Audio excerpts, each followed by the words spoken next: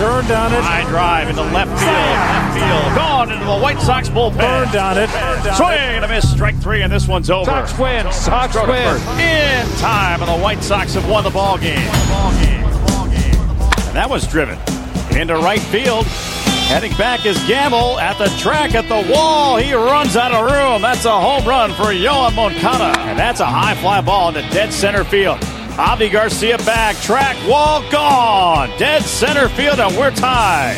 Eloy Jimenez. This is White Sox Weekly, the Chicago baseball conversation on the flagship home of the Sox, 720 WGN. Runner at third and 2 outs, 2-2 game. Here's the pitch, and that one's roped into left field. Down for a base hit. Mendick will score. Jose Abreu comes through again. And the White Sox lead it 3-2 here in the 7th inning. Here's Mark Carman. All right, special start to the show today. Very exciting. We have on the line a man who made his major league debut today, and now we just lost him. That's a real bummer right there. All right, we'll have to try to get Zack Burdi back. But we also do have Jason Benetti on the line as well. Jason, I hope that you're still there. Are you available?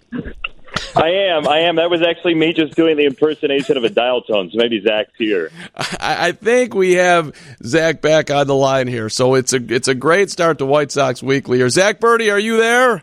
Yes, I'm here. Congratulations. You got to make your major league debut today. Did you know that your parents were talking to Jason and Steve during the game? I did not know. I had some people after the game tell. Oh no, we're having phone issues with Zack Burdi. Jason, I loved the conversation with Mom and Dad today. That was so sweet, and then he starts warming up. That had to even feel special for you. Yeah, I mean, I feel awful for everybody who can't do this in front of their family this year. Major league debuts are just different this season, and to just have them on the phone and talk about it, it was very cool. I know how much they care about their sons.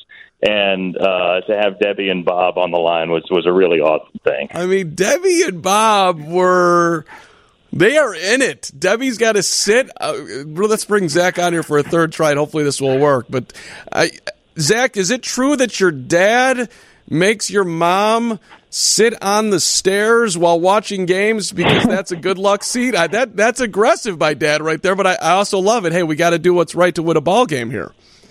Yeah, I mean, I have no idea. I'm not home with them, obviously, when I'm playing, but I would not put it past him to have a ritual like that. I know when me and my brother were at Louisville, every time Nick pitched, he had to go get a Diet Coke, take a sip, throw it out in a specific garbage can, and then go walk to a certain spot.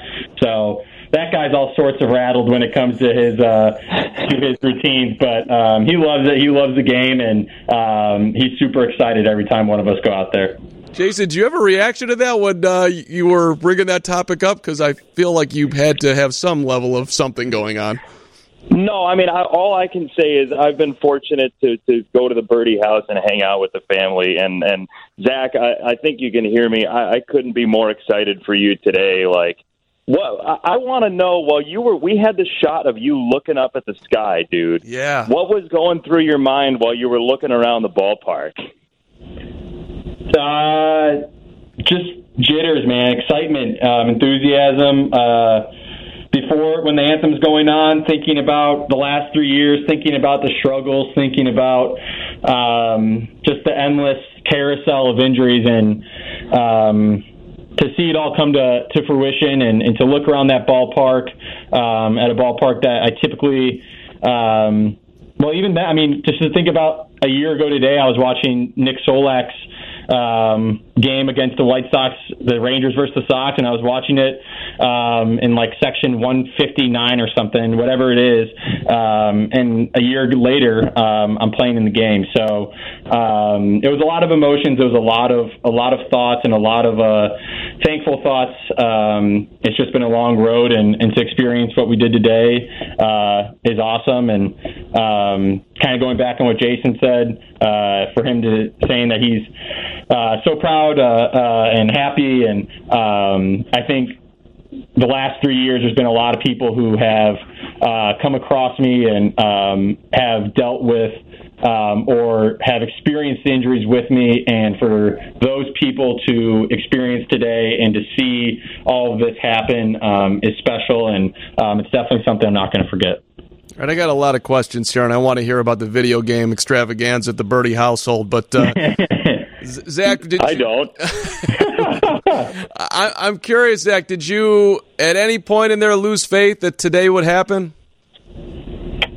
Did I lose faith on if the debut was going to happen? Yeah, that you would get through, first Tommy John and then the knee injury and just back and forth here. Like at some point, maybe you think that this might not be meant to be. That would be a normal thought process to have, but maybe you didn't even have that. No, never. I always thought that I was going to make it. I always thought that the end goal has always been to make it.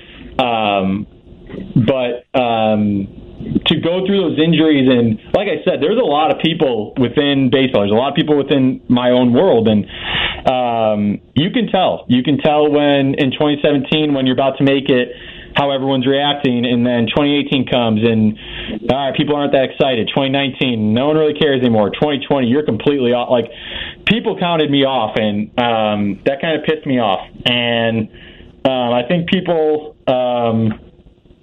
and rightfully so, they just didn't think that it was gonna work after those injuries, and for to know that people were thinking that, and to see it on their faces, and to know certain thoughts were going through their head, it fueled me, and it made me excited, and it definitely drove me these last 3 years to make something out of this pretty hectic and crazy situation. Jason, you want to follow up on that? I want to know which one was harder for you, Zach. Which injury? Man, Tommy John stinks because there's a lot of thoughts that go with Tommy John. There's a lot of voices come in your head. Anyone who's had it becomes an expert. Anyone who's done it believes there's a certain way that they do it that's correct. So you really have to navigate through Tommy John, which is tough. And then the knee just sucked. It hurt. Like when my knee went, it really, really hurt. So Tommy John, less painful, worse experience. Knee, way more painful, not that tough an experience, just because a lot of people can't really relate to the knee. Your brother Nick is dealing with the same right elbow injury here, so does that mean that he's calling you up and now you're the expert on this? And I also want to know here, Zach, like, your parents had to be doing something. I know there's apparently a lot of athletic talent in the family, going all the way back to your grandparents who were brought into the broadcast today. But I'm sure there's some parents out there right now like, how in the world did they get 2 kids to the big leagues? That's incredible. Yeah. Well, I mean, we're extremely blessed. We have great genetics, but I think the biggest thing is, like, my parents were tough on me, but at the same time, like, sports were never seen to us as a way of, like, all right, you guys, this is going to be your, like, it was a way for us to it was our outlet. It was our way to have fun and be with our buddies and to enjoy the game, enjoy the weekend, go to these tournaments. And I think that is extremely lost in youth sports right now. And I think it is a great blame on the parents and how they view their kids and how they view these 12 and 13-year-old games. And luckily I didn't experience that.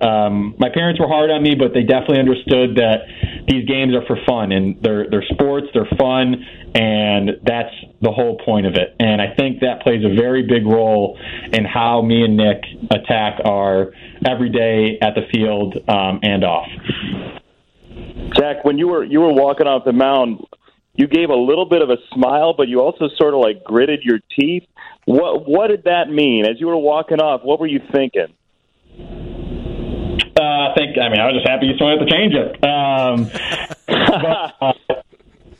No, it was the end of that chapter. It was the end of the chapter of getting hurt. It was the end. I mean, not that injuries aren't going to happen, but that chapter, I think it was the final page of that chapter, and I was excited to get it over with. And I haven't seen the video, but I'm assuming the gritty thing, the smirk, whatever it was, I'm sure it was just fueled by excitement and overwhelming emotions in the moment.